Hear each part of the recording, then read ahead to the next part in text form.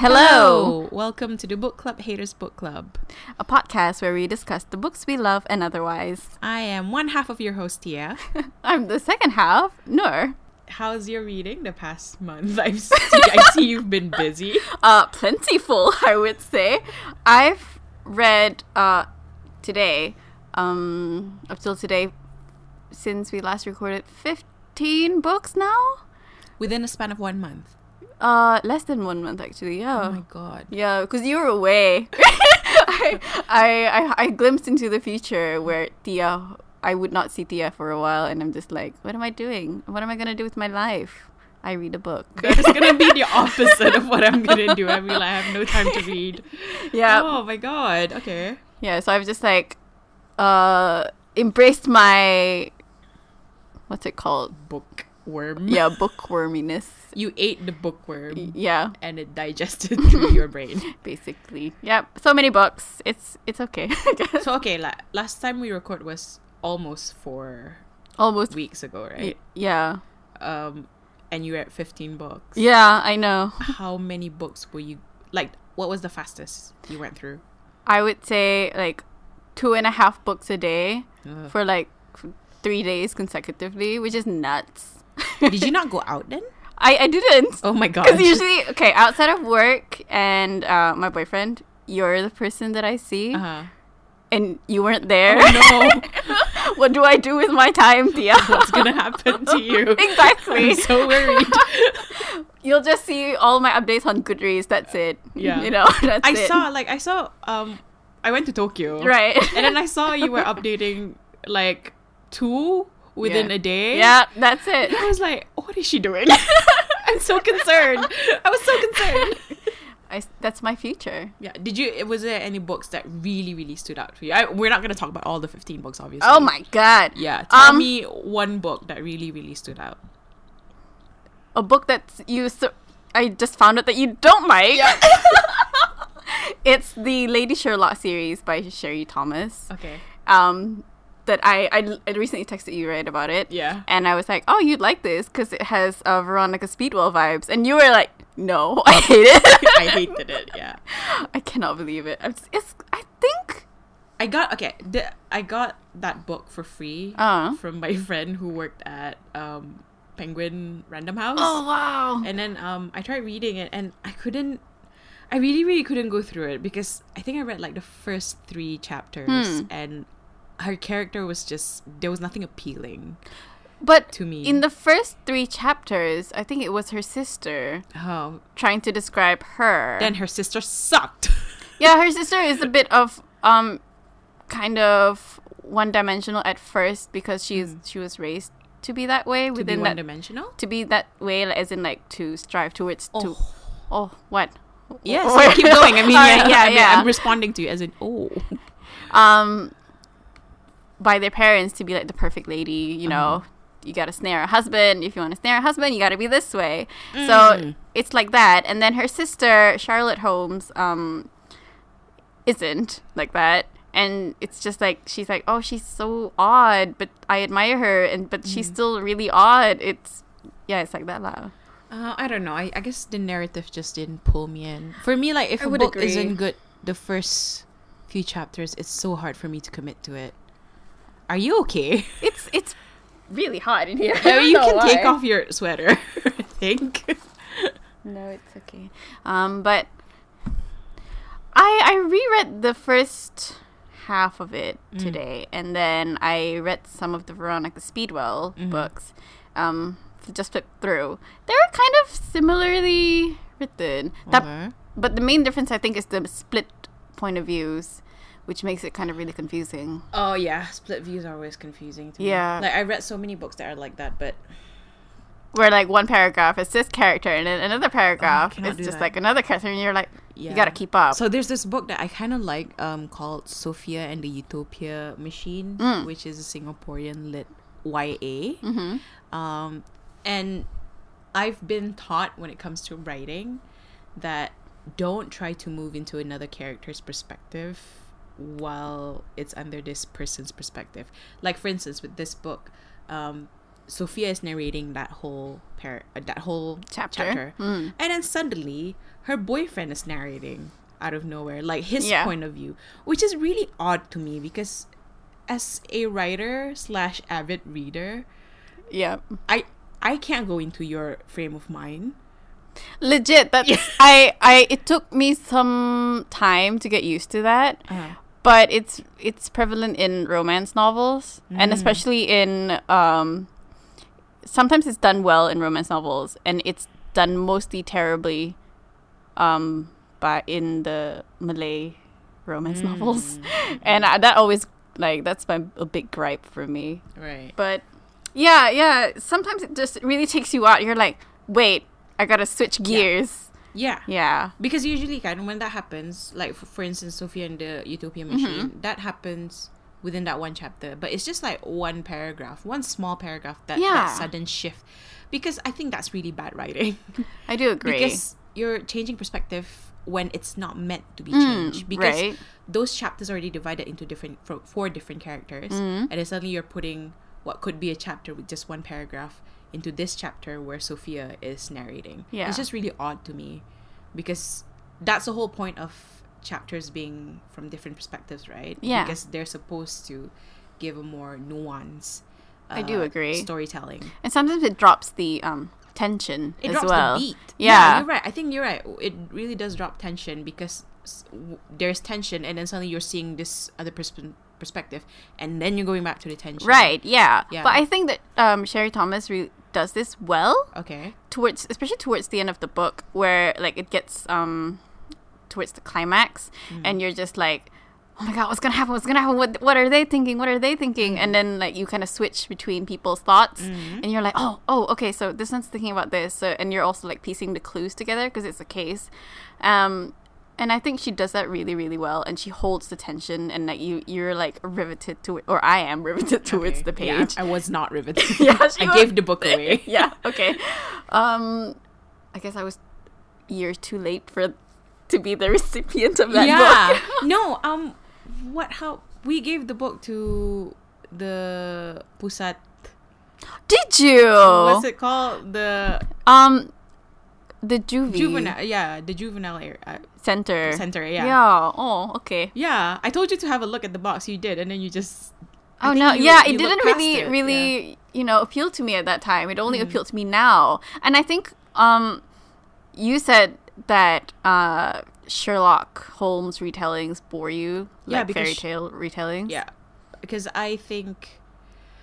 I don't know. So I've read a lot of the Sherlock Holmes stories.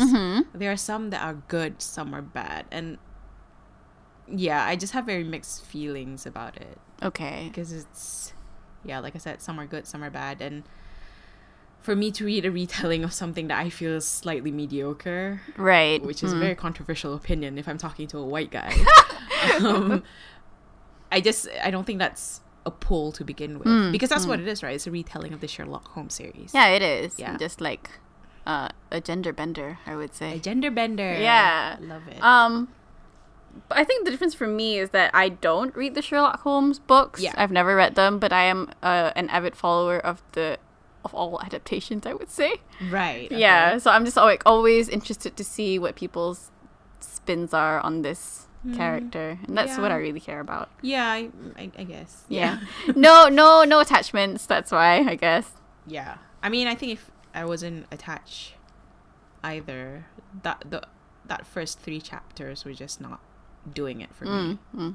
Yeah. Fair enough. Yeah. I mean, that's it with me, like if I want to read something, the first few chapters need to pull me in. That's true. Yeah. How's your reading? I'm reading a book about gin. Yes! So I'm reading this short story book called The Jinn Falls in Love and Other Stories. Nice. And they are short stories written from a variety of cultures, not just from Muslim, Middle Eastern, Southeast Asia. Because the book believes that in every culture there is a form of jinns. Yes. Yeah. Like Father Christmas can be jinn. Yeah, I totally believe that too. Yeah. Yeah, you do. So some of the stories are really good, but some of the stories are meh. Okay. But most of them are really, really good. There's this one really good one where there's a surveillance team in the US, and they're looking at a small neighborhood in Iraq, I think, they're being watched because one of the houses is owned by an Al-Qaeda member, I think. Okay. So they're watching this neighborhood. They give like nicknames to these people. Yeah. And there's this one family, suddenly like the youngest girl goes missing. And then while they're doing their surveillance, suddenly like this really fast movement is coming towards the neighborhood. Right. It turns out it's the girl. And then as the story progresses, she looks into the camera directly at them. Oh, that's kind of creepy as hell. Her eyes were flame. Oh, basically, my God. Kena ratok jin lah. Yeah. And then at one point, she visits them. One of them. Oh, fuck, that's in so America. Scary. The story was so good. I'm and like so I was scared. reading that book at night No! alone in a hotel room. God! But it's yeah, like that story really, really stood out to me. I haven't finished it. I'm taking my time with it because I don't really have a lot of time right now. But I really liked it. Yeah, if you wanna. That sounds terrifying. Yeah, some of the stories that story was really, really terrifying to me, and it's so well written. And like I said, like I'm not a big fan of short stories. Yeah. But the short stories in this one were just really, really. They're really well edited, well written, very thrilling. Yeah. You keep saying you don't read short stories, but I feel like you keep I know them because right sometimes there are some stuff in short stories that are just really appealing. It's well written blurbs. Yeah, basically. I'm a sucker for well written blurbs.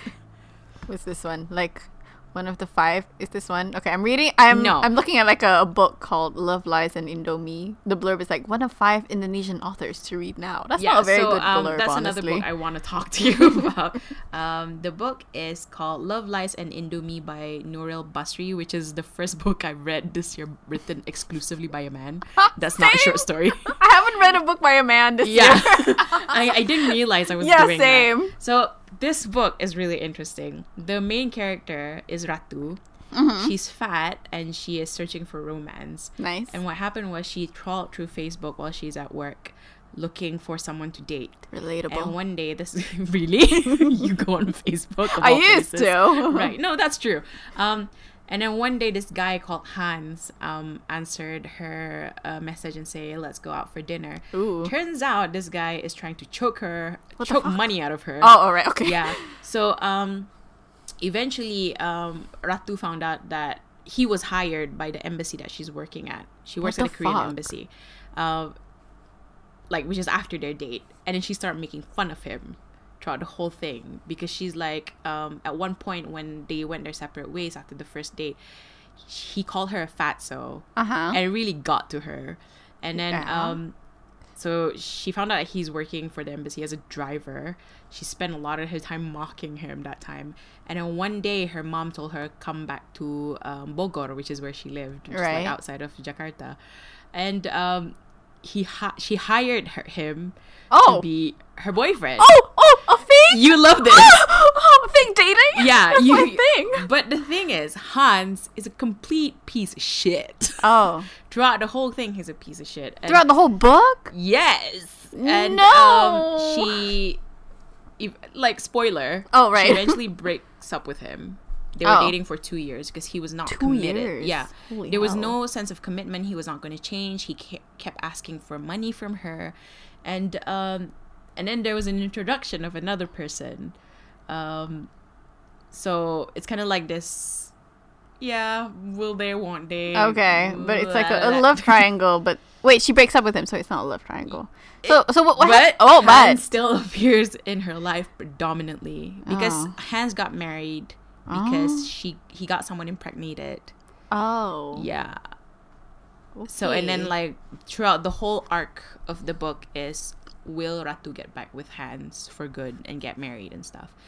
And I gave this book a 3.5 because on the one hand I think the story is very good, but the writing kind of bothers me a bit.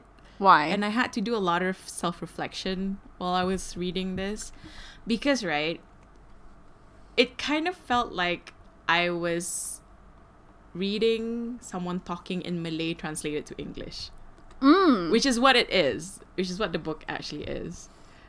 I really wanted to talk about that too in our genre talk today for diverse books. Good point. Yeah. Maybe we should move on to genre talk then. Okay.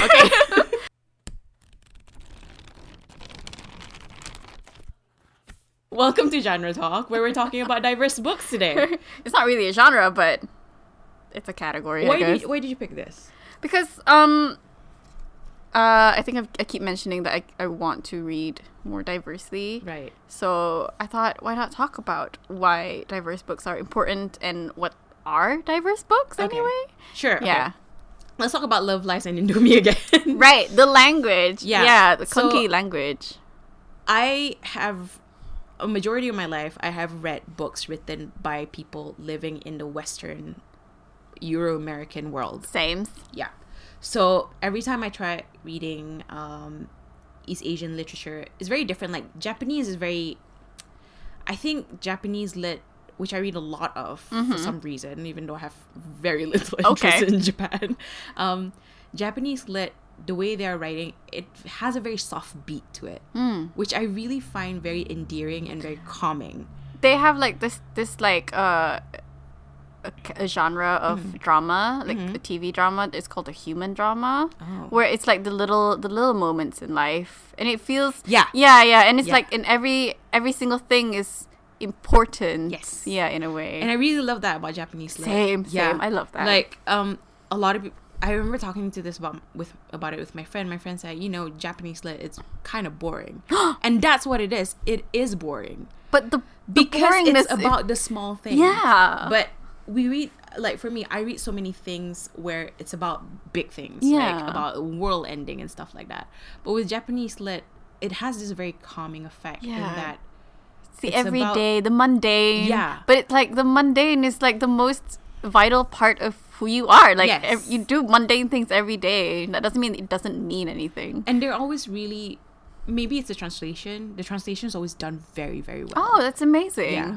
I think I don't find that the case with, I think if you read Chinese lit, I'm not sure which region, but they are usually, there's a certain style as well, but I think that's well done as well. But if you read Korean lit, that's a bit clunky, I would say.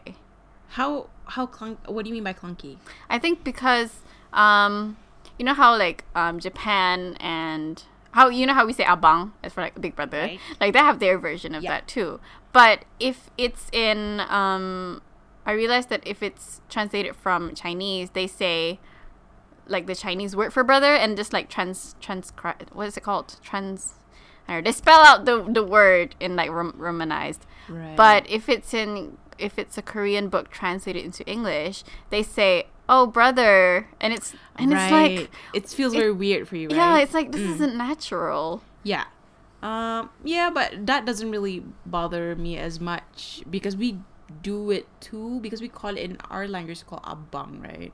Yeah. Or kakak. Yeah, I wouldn't say that. I guess I don't really read Malay translated to English books. That's true, yeah. This is like, I don't know, this is probably, with Love, Lies, and Indomie, it's probably my second Indonesian book third that I've read that's translated. And the one before, I don't even remember the name of it, but I just didn't like it at all. It was just... Wait, was this the Eka Kurniawan? Yeah, Eka Kurniawan's book, which is... I hope he's not offended by this, but yeah. I don't think he listens to that. He doesn't, but I also know him. Oh, yeah. You do? What the hell? So I just really didn't like it at all because I think it's very trivial. It's not good storytelling. But with Love, Lies, and Indomie, I think it's good storytelling with a very strong emphasis on how the culture storytells. At some point, I feel like I was kind of like watching an Indonesia rom-com. I love that. Which I used to do a lot. Yeah. I actually really like that. Yeah. Like when things reflect, when the storytelling actually reflects other mediums of storytelling. Yeah. But I think like, I don't know if other people will be bothered by it because I think you should give it read to see what I mean and how strong the cultural storytelling is in this book. Yeah. Because sometimes I felt I was reading a blog. Oh. But not a bad really. blog? No, you know, the it blogs that wasn't you a bad were like, blog. you kind of like binge on? Because I used to do that. She would, like, he would type he when over something. Like, she's a very cheeky person. Yeah. Okay. Speaking of diverse books, this book also touched on fatness. Oh, nice. Which I think... Well, obviously, the had a cover lot is of- great, by the way. The cover is really nice. I had a lot of difficulty, like, every time she mentioned her fatness, I kind of have to step back and think about it. Because this book, in terms of the gender thing, because he's a man writing a woman, right. there's some bits that are kind of obvious that this is not a woke man. Okay. In that she would call someone slut.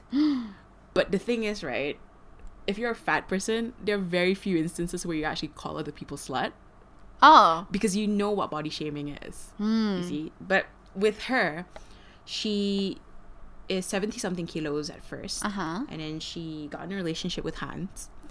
And when she got into a relationship with Hans, she lost around 10 to 20 kilos of her weight, which bothered me a lot. Yeah, okay. Because it's kind of saying that I need to be validated in order for me to feel real. Right. Quote, unquote. Yeah. Yeah.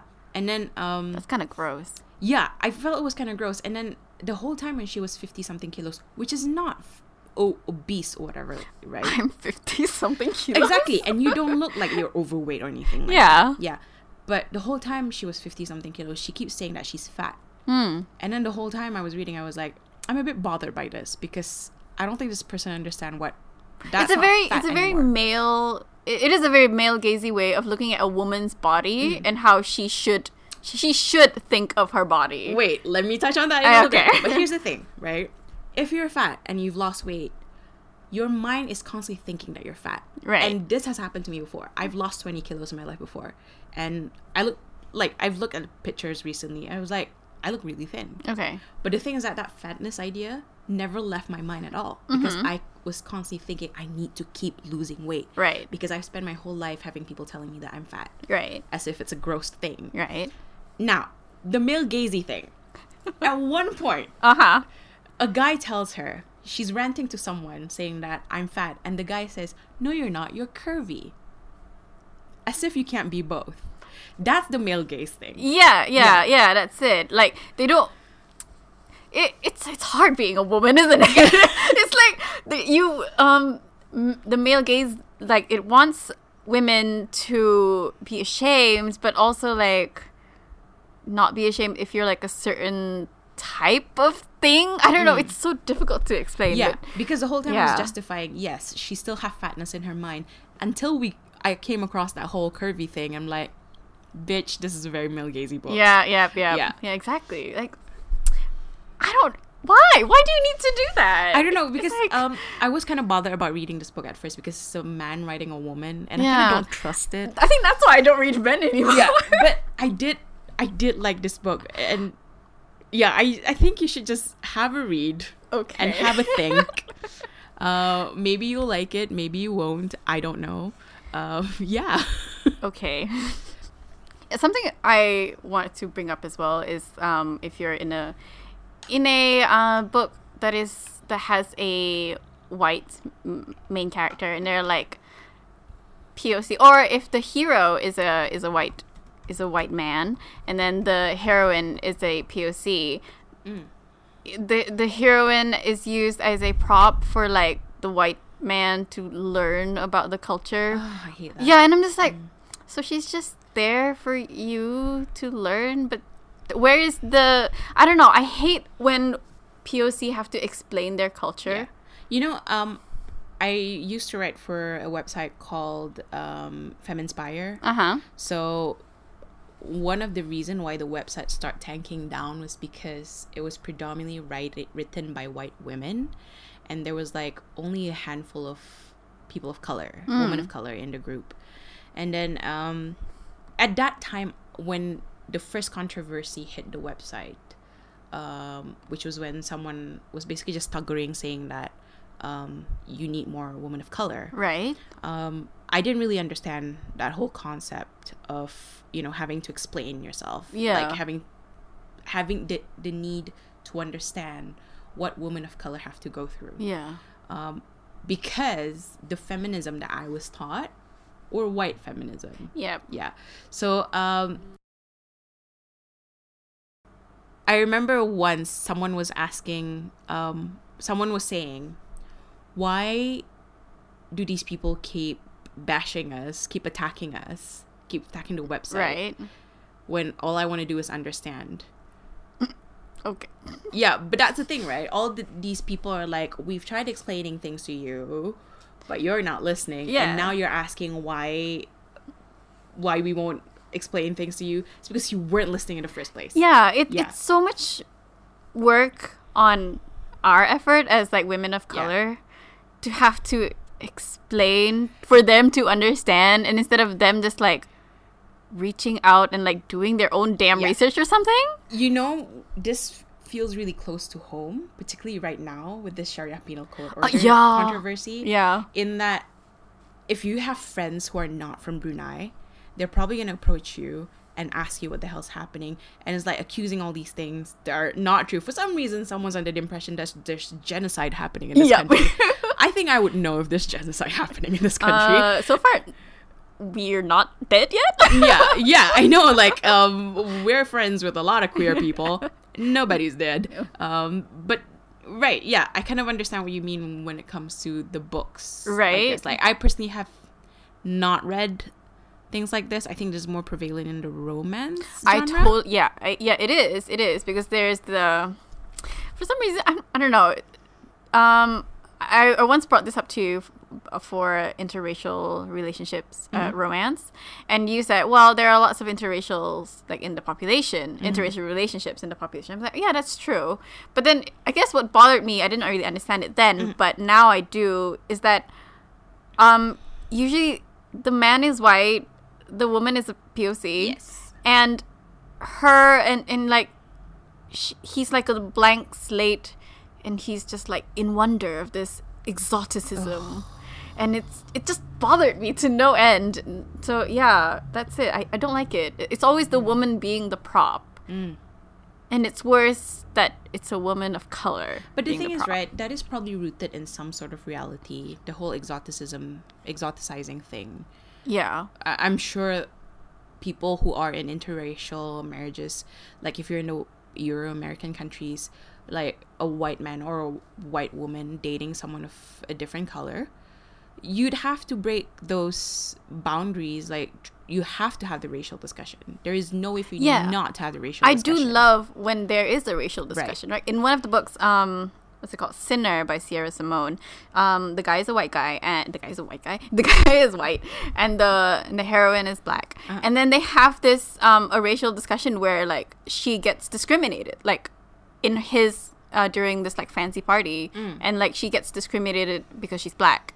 And he's like, why are they doing that? And then she has to explain, like, that's my reality. And that's I think well, I like that. And he's like, that's true. Like, and he's like reflecting that, I was probably like that too. And I like that kind of confrontation in a book where like the differences are kind of brought up instead of just like, she's black, but that has nothing to do with anything. And like it means nothing.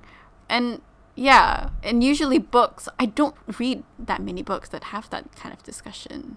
So like if for instance it's an interracial coupling, it's just meh. There's no discussion whatsoever. Literally, I just read this book, I forgot what it's called, but Naima is the author. I don't forgot, but anyway, I only found out that look at your Goodreads. Okay, hold on. Okay, I'll have a look, but keep talking.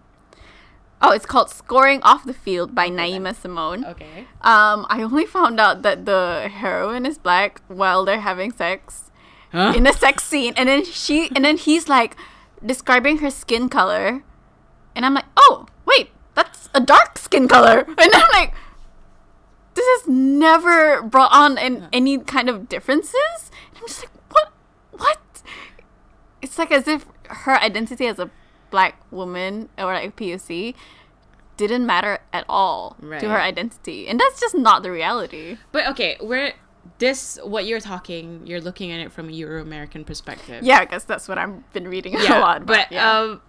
But which is fine, because the moment you mentioned about the skin color thing, I'm brought back to Hunger Games by Suzanne Collins. Okay. So did you? I did not read it. Okay, so I followed the discussion about it though. Oh, you did? Yeah, okay. The skin color. So with the Hunger Games, the main character, whose name is I can't remember either. What's her name? Katniss, right? I think it might have been in the very last book. I'm not really sure. She is mentioned as olive skinned, which is interracial, right? I would say, or maybe at worst you're Italian. Not at worst, no. At best, I don't know. At least you're Italian. Yeah. No offense to the Italians out there. Shout out to our Italians listeners. Sure. So, but throughout the whole, when that was happening, right, a lot of white people were in denial, saying that no, Katniss is a white woman because, and then the movie came out, and then it's Jennifer what's her face playing. Yeah, I forgot her last name. Yeah, Jennifer what's her face. Yeah, Jennifer what's her face, who's a white woman with blonde hair. Yeah, playing her character, playing Katniss. So there's also that whole whitewashing thing, and with Harry Potter right now, for instance, a lot of people are making fan art saying that Harry is probably Indian or Pakistani. Oh yeah, I descent. saw that. And then Hermione is black, apparently. Because it makes sense. If it's Harry Potter, is an anglicized name from the Indian or South Asian name Hari Putar. Yeah, it does. Yeah. It does. So and when that happened, like there's one picture J.K. Rowling liked of someone making a drawing of Hermione black. And people are like, it's canon. It's canon in some of the fandom, but not completely. In like some of the canon, but not all of them, which is the play. Okay. The play is canon. Yeah, a black Hermione. Oh. Yeah. Okay. But I think I don't read Harry Potter. But hater. Anyway, J.K. Rowling just that kind of shoehorns the diversity in. Yeah, lately she's been doing that. She's been nuts about it. I guess she's reading a lot of, I don't know, like Reddit or something. I don't know what the hell she's doing. She needs to stop right now. Whatever she's doing is making me hate Harry Potter. Yeah, so what to me, when you say, oh, canon, I'm like, which canon? Like the one that's in the books, or like the ones like she's tweeting about? Not the tweets. The canon, like the play. The written canon. Harry Potter, whatever the name is, something like Harry Potter's Children. The Hermione is black. It is canon that she is black on that, on that one. But not the movies, obviously. Because, the movie, it's Emma Watson playing. Oh, right. I was going to say, Emma, what? Yeah. So, I don't know what's wrong with J.K. Rowling lately, though. Like, I don't want to talk about it. Right. It's making me very upset in the stomach. Okay. But anyway, diverse books. Why do you think reading diverse book is important? Because it's such a massive genre, right? Yeah. Yeah. It's interesting to me as like a person living in Southeast Asia and like, but who mainly reads white people books, but also books that have like characters that like wear the headscarf and all that, and I'm like, oh, that's kind of like me, and I think that's interesting that we're demanding for those things. Yeah, it's like, kajap. I had it. You feel I lost it. #seen. Yeah, I feel #seen, but also not very seen, because it's just like one part of my identity and not like the main part of it. I guess. You write your own book, girl. I'm working on it, I guess. Yeah, I'm trying to read more. I tweeted about this, about Southeast Asian lit. I saw that. I've read so many Southeast Asian lits that are bad than there are good. And I'm trying to basically open my mind more to finish reading them as opposed to just, I don't like this, just throw it away. Like, I will only truly throw away the really, really bad ones. Okay. Like with Love, Lies, and Indomie, I really, really wanted to stop reading, but I invested $18 on this. Oh my god! Yeah. Wow, that's so I just went through it, and halfway through, I kind of ended up really, really liking it. But there's a lot of when it comes to Southeast Asian books, there's a lot of opening your eyes and opening your mind that you need to do, because Southeast Asia is such an enclave of cultures and different styles of storytelling, different styles of writing, and different styles of talking that's going to be reflected in the books themselves. So I think you just kind of need a lot of patience if you want to read them. I do agree. Like, Singapore lit, I've read so many bad ones. There's so many bad poetry coming from Singapore. I don't get it. I don't understand why they need to constantly reflect in poetry form. But there's also a lot of really good ones from there. So not Malaysian, poetry though. Sorry? Not poetry. I'm saying I've read a lot of bad poetry from there, but I've also read a lot of good poetry from there. Like, I don't know. Keep trying. Yeah. I guess keep trying or don't. But I've also read a lot of bad lit from there too. Yeah. Yeah. You know, I was talking to Harris about this. About like, who's Harris? Oh, Harris is my boyfriend. That was hard. But anyway, he was saying that the way Malays historically wrote wasn't in the long form. Yeah, it's always very like fantastical and very macam kind of very, very short form, and like, so we still have that adjustment period where we as a country, our educational system is like based on the British system, and we're used to reading literature from the Western world. But that's the thing, right? Sometimes those kind of writings where you're adapting it to I guess hashtag maybe white, I don't know, hashtag white, to an international audience, which is predominantly white people. It just doesn't do as well. I do agree. Yes, because, yes. Okay. I read this book last year called Iban Woman by Golda Moe. She's an Iban woman. Yeah, but she kind of tried writing it in where it's accessible to people who are not from Sarawak, not from her tribe. Right. And it was just, some of it was good, some parts of it were bad, but I did give up the book because I think it was bad storytelling. Okay. Because it was adapting to people that I'm not saying people she doesn't know, but to an international market. Yeah, that's it, right? I guess that's the explaining thing also. You feel like you have to explain. Yeah. She didn't explain things well. Which is really interesting, because she wants to break the international market, which I'm assuming, because that's how it felt like I was reading it. Right. But at the same time, like, there are these terminologies that she didn't explain. Yeah. You know, I was listening to this podcast called, I listened to Sentimental Garbage, and they were talking about Chimamanda's book. Yeah. Called Americana. Yeah. And she doesn't explain, apparently. I wonder if that's a good thing or a bad thing. But it's like critically acclaimed. Yeah. And like, you can you imagine like something like that? She can make it work. Hey, listen. I mean, no one can be Chimamanda, honestly. Here, listen. We do that with Songket Alliance too. With the articles. We do. Don't explain the Malay words because we intentionally put them in there. Yeah. Yeah. Yeah, it can work. So of course it can work. So it's just a matter of like how Google you tell it. the stories, right? Yeah. And like if people can tell with using the context what that word means, or like what a term can mean. You know, I've been trying to plot my own book, and that's something that I've been having difficulty with. Whereas I feel this urge to be like, oh wait, if I say this, will people know what it means? Do I have to explain it? But it kind of also just means I'm not setting it up well. Here's the thing: if you're trying to describe, okay, this is gonna be the last thing we're gonna talk about. Yeah. So because we're kind of like, really, okay, we've been talking for like half an hour. So on Jana's. Oh my god. Yeah. So if you're describing nasi lemak, yeah, you're not gonna say a traditional dish that we eat. Yeah.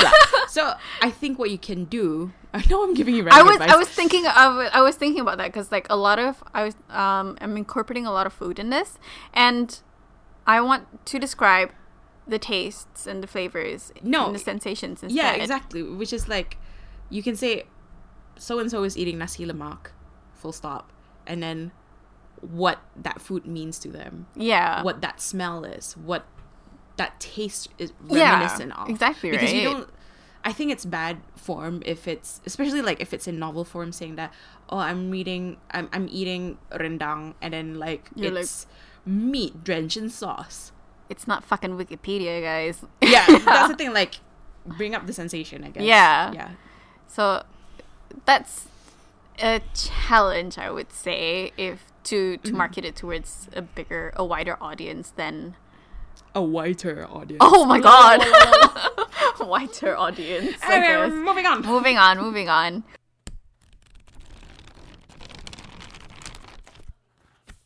Welcome to question time, where we ask questions to each other.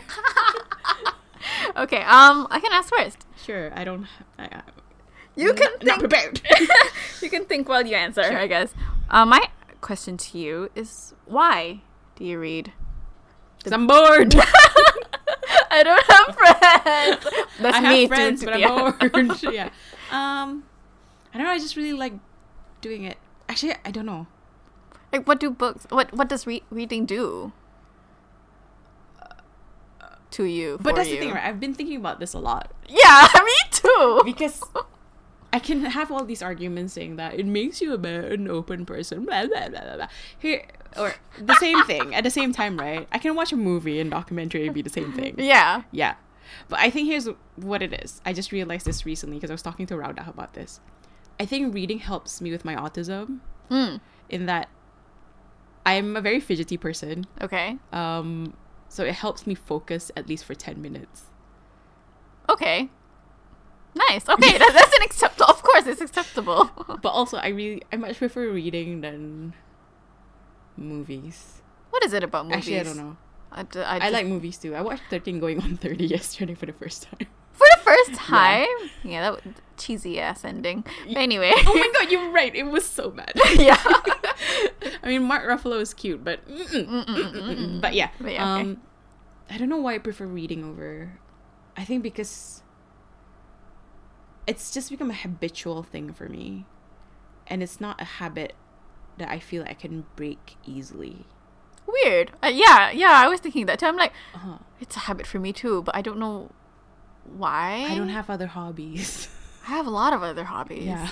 And so I'm just you should stop reading. Oh no. Reading is where the bulk of my money goes. Yeah. So same. far. Yeah. I definitely agree. But yeah, I don't know. I just prefer reading because I don't know. It's just not flashy. I don't know. This question is hard. I want to go to sleep. Can't answer anymore. All right, but do you have a question? How do you read? No, okay. What genre would you want to get into if I take romance away from you? I'm like, wait. It wasn't supposed to be an existential I guess I would read, thriller. Because it's like the closest thing to romance, I would say. But I don't know. I really love romantic suspense where it's like thriller and romance in one. I guess if you take out... You don't get romance at all. That sucks. Why the fuck would you... Wait, no, fantasy lah. I mean, like, I read that a lot anyway. Yeah, okay. Yeah, fantasy is fine. Okay, we'll move on to our book club then.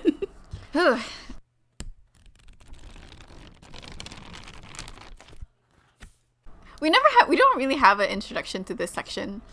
I had some thoughts about it, but at this very moment, I've forgotten what they were.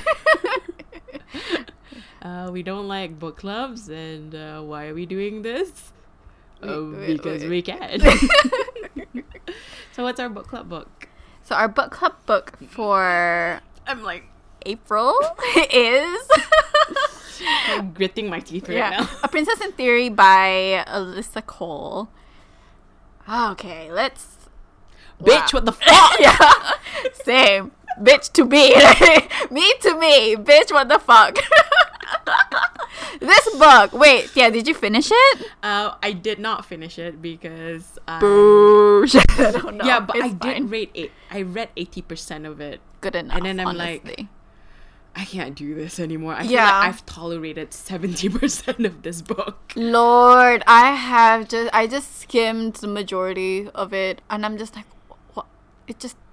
what is this? Were you like, I regret everything? Yeah, and I'm like, what? This is bad. Here's the thing. It's 3.84 on a Goodreads rating. Yeah. 3.84 stars. Exactly. It's 3.84. I don't trust rating until it's 4 point something. I don't trust romance books ratings anyway. Let's talk about the plot. The book. Okay, so the plot of the book is basically we have Naledi, who is a a pathologist? She's a grad student studying like diseases. She's in STEM. Science. She's a scientist, y'all. Medicine. She's pretty cool. Technology. What's science, technology, engineering, and math. That's why we're not in STEM. We're not STEM. Dummies. But anyway, yeah, she's a grad student in STEM. She grew up in a foster care, I would say. Yeah, in a foster care system. She doesn't know her parents. She doesn't know who her parents are. And she keeps getting these what she thought was spam emails from this country called Tesolo. Is it called Tesolo? Yeah, it is. Yeah. Saying that, like, we found you and, like, we will forgive your parents for their mistakes. But apparently her parents ran away from the country, fled to America. And they got into a car accident and they died. Here we go. And then basically the emails are like, you have a hand in marriage with the prince. Yep. Who is called Tabiso. Great name. Okay, a few things since I didn't finish the book. Right. First of all, what did her parents do? Because what the hell? Why did it take more than 80% to resolve that? They literally don't even say what the fuck. Serious? It was basically like 2-3 lines about it. So apparently her uncle, the finance minister, is like a bad guy. We all knew that. I guess. Like it. Yeah. So they found a letter. They said in that tiny ass paragraph. They said the letter said that her mom or her dad was like, oh, he's gonna kill us. But they don't say why. He's gonna kill who? Who is he? He is the uncle. Uh-huh. He's gonna kill us. So they flee because of that. Flee, but they don't say why they're gonna get killed. And I'm just like, what the heck is this? Because okay, you know what? Okay, 70 maybe 60% of the book is set in America. Yeah, which is where Naledi and Tabiso meet each other and fall in love, quote unquote. And then this whole mystery, I think the only reason why I read it until 80% was because I wanted to know what her parents did, because I felt like that was a mystery that could have been solved in the first 50% of the book. Freaking yes! Because the mystery kept going on and on and on, and there were no answers, and then like more mysteries come in. More new characters come in. You know what pissed me off? What? Naledi didn't question anything. She was like, she didn't ask what her parents did. Yeah. She just like, okay, this happened. And she's like, okay. Yeah. So, I don't know if you've gone to this part where they have like a ceremony and then it turns out she's like, what's going on? And then someone else is like, oh, now you're officially engaged. And she's like, what? Yeah. And I'm like, what the fuck is Listen, that's where I stopped reading. I really wanted to throw my phone. And I'm like, what the fuck is this? How can, one, nobody fucking tell you that this is your freaking engagement ceremony? Two, how can Tabiso do this to you? This is the man who loves you? Excuse me? Let's talk about the book from the beginning. The reason why I couldn't get into this, because I told you to pick a romance because I want to get into more romance. Right. Yeah. And I'm like, okay, I cannot vet. Obviously, I cannot really vet. Of course, it's fine. It's fine. Like, I forgive you. Like, you know, you make mistakes, but I still think you're wrong. So with this book, the reason why I couldn't get into it was because this whole idea that they see each other, but they don't know what the pull is, and they keep making mistakes towards. There's a term for this. What? For this kind. No, they're called fated mates, and where you're like inexplicably tied together, and you're like drawn towards each other for some reason that you can't understand. Right. They're called fated mates, where you have no control over it. But here's the thing. I don't with like them, it. right?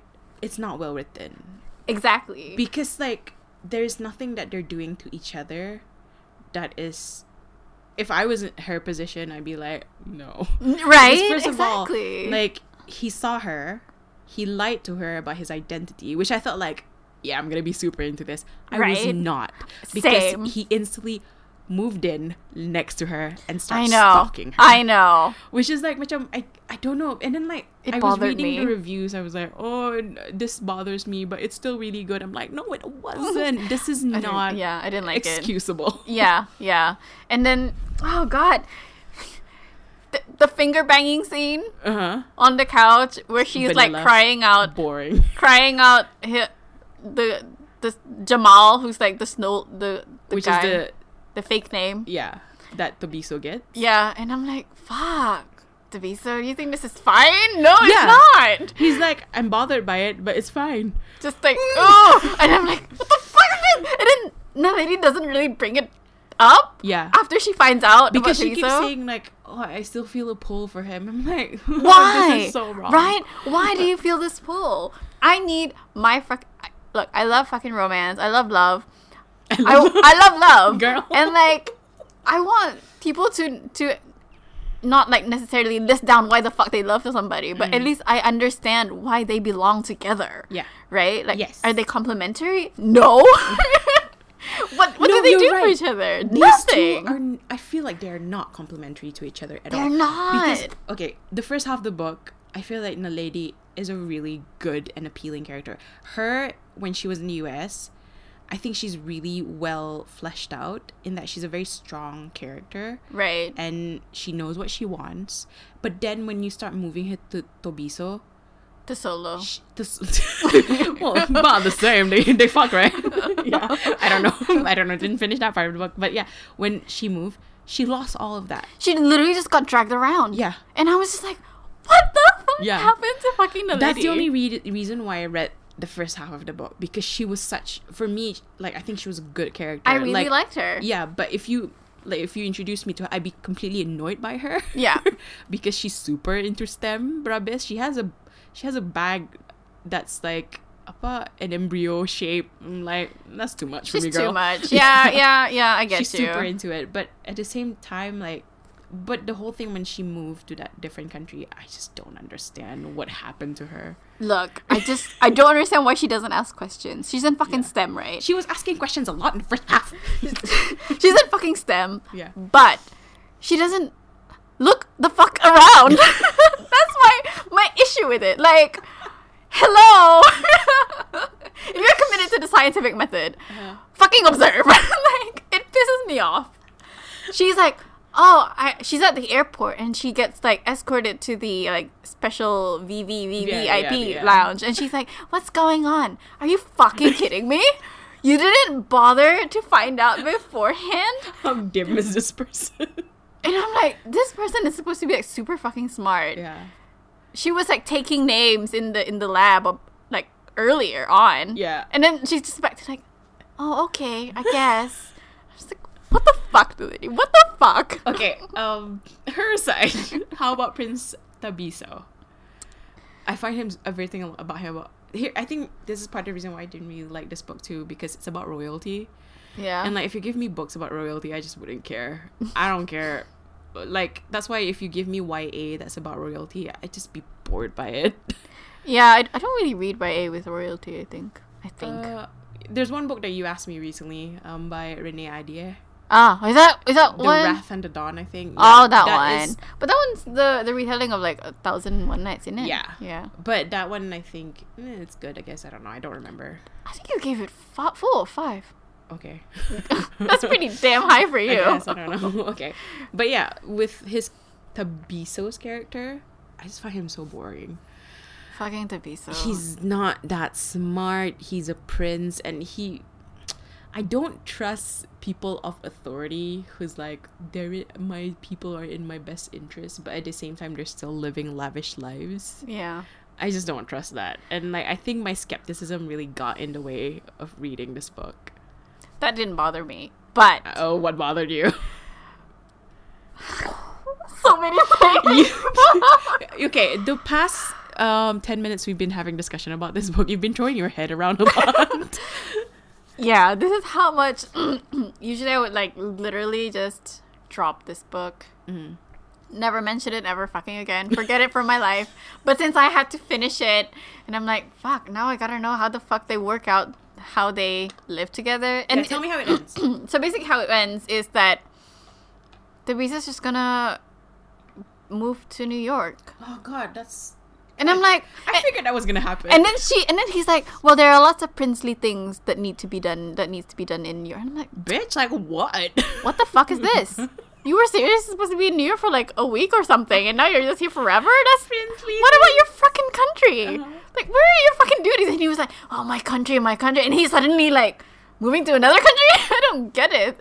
And then the lady's just like, oh, okay, that's nice. Fuck off. Fuck off. I hate this. I hate this so much. But you gave it 3 stars, right? 4? I gave it 3. Okay, I gave it 2. I'm actually going to change this to 1. After having this discussion. I think I will change it too. Officially changed to 1 star. When I had that own, like, when I was just like mulling it over by myself, I was like, I guess it's okay. It's not the worst thing I've read. And then you talk to me. Yeah, and then I talk to you. And like... it's just like everything just like, it's one of the worst that I've read. Yeah. I mean, I don't know if it's one of the worst books that I read. I just really, really didn't like it. I think the characters were so inconsistent. I think characters can grow and change, but there was no growth. It was her going back to her primitive years. It was so fucking weird. Tobizo was just so boring throughout the whole thing. Like, there was nothing about him that's appealing to me other than he's good looking. The whole time, like, whatever, like, the country that he's in charge of, I thought, I was like, this is Wakanda, right? You know, when they were like stupider people. They didn't...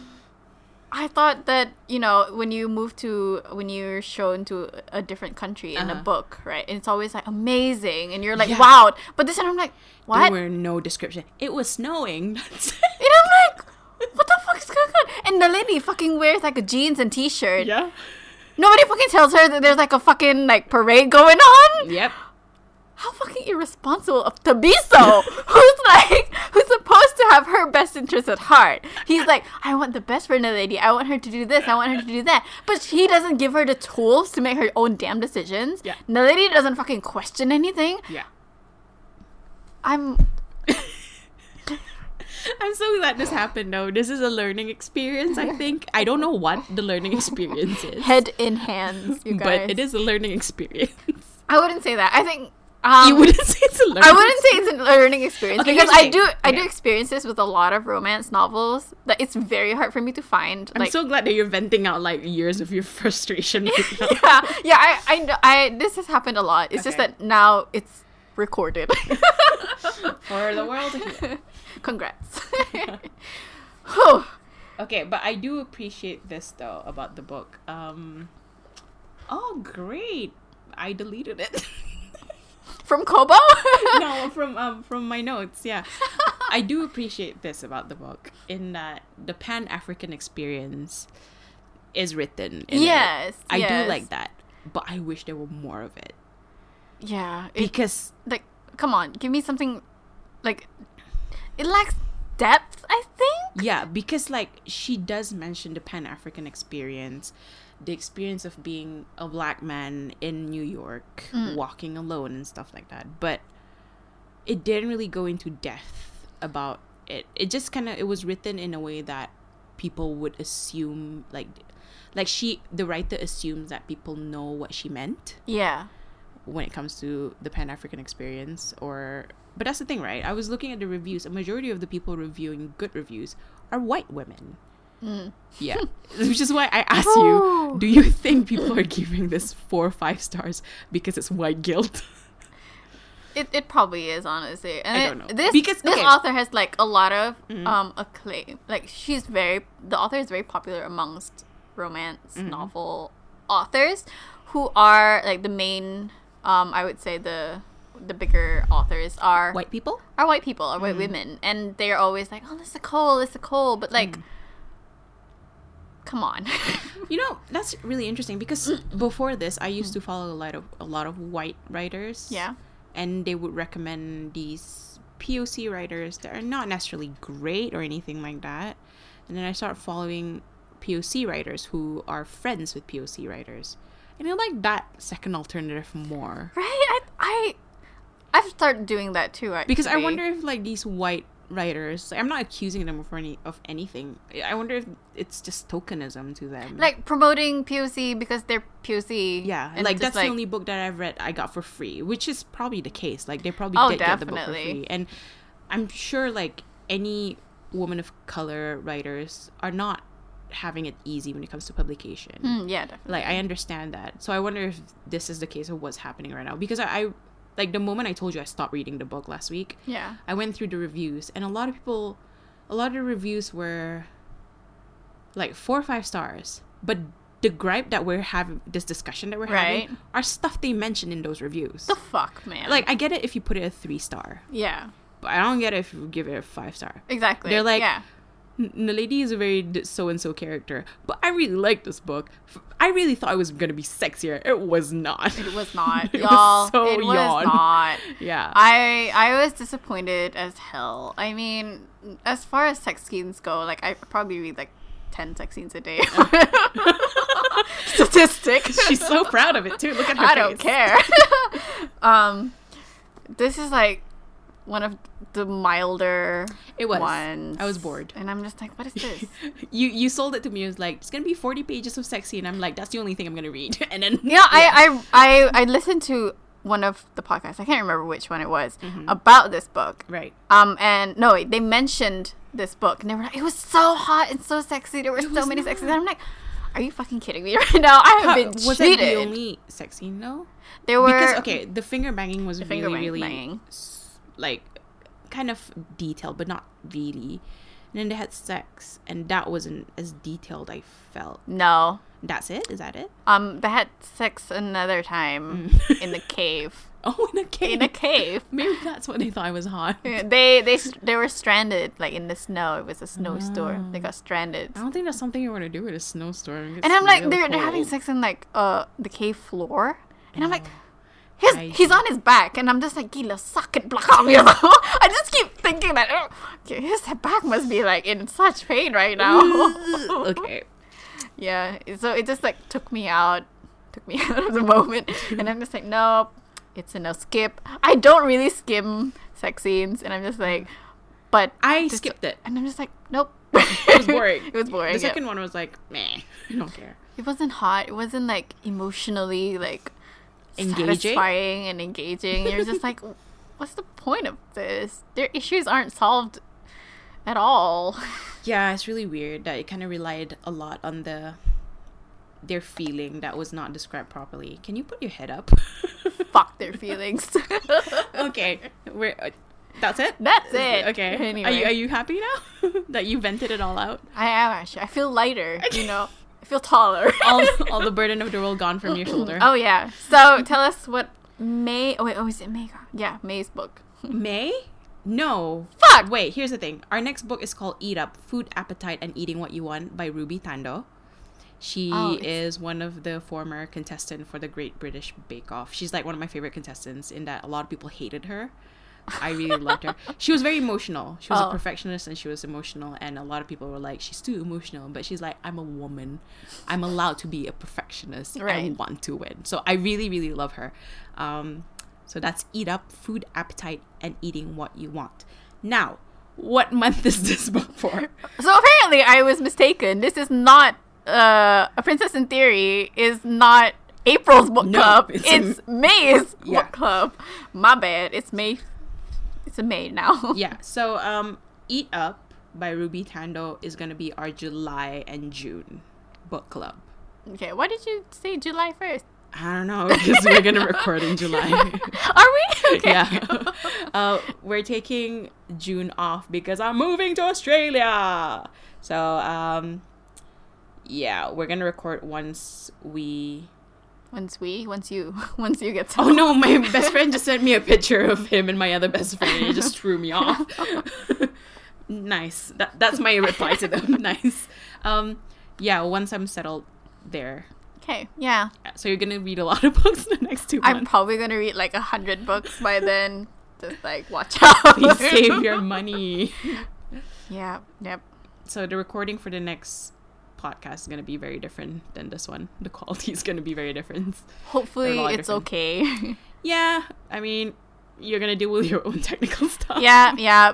We'll see. Like, I have to find a space as well and see if it works. Okay. So. Oh wait. Follow us on Twitter. Oh, that's true. Not good. Always. Follow us on Twitter at Book Club Haters. No. Book Club Haters. Is that? It is. I think it is. Yeah. Okay. Follow us on Twitter at Book Club Haters. That's it. Follow us. Follow. Oh my god, this is so hard. Podcasting is so hard, guys. Also follow our parent company. Run by us also. Run by us also. We're the children and the parents. At Songkit Alliance. Our website, songkitalliance.com. Bye. Keep on reading on.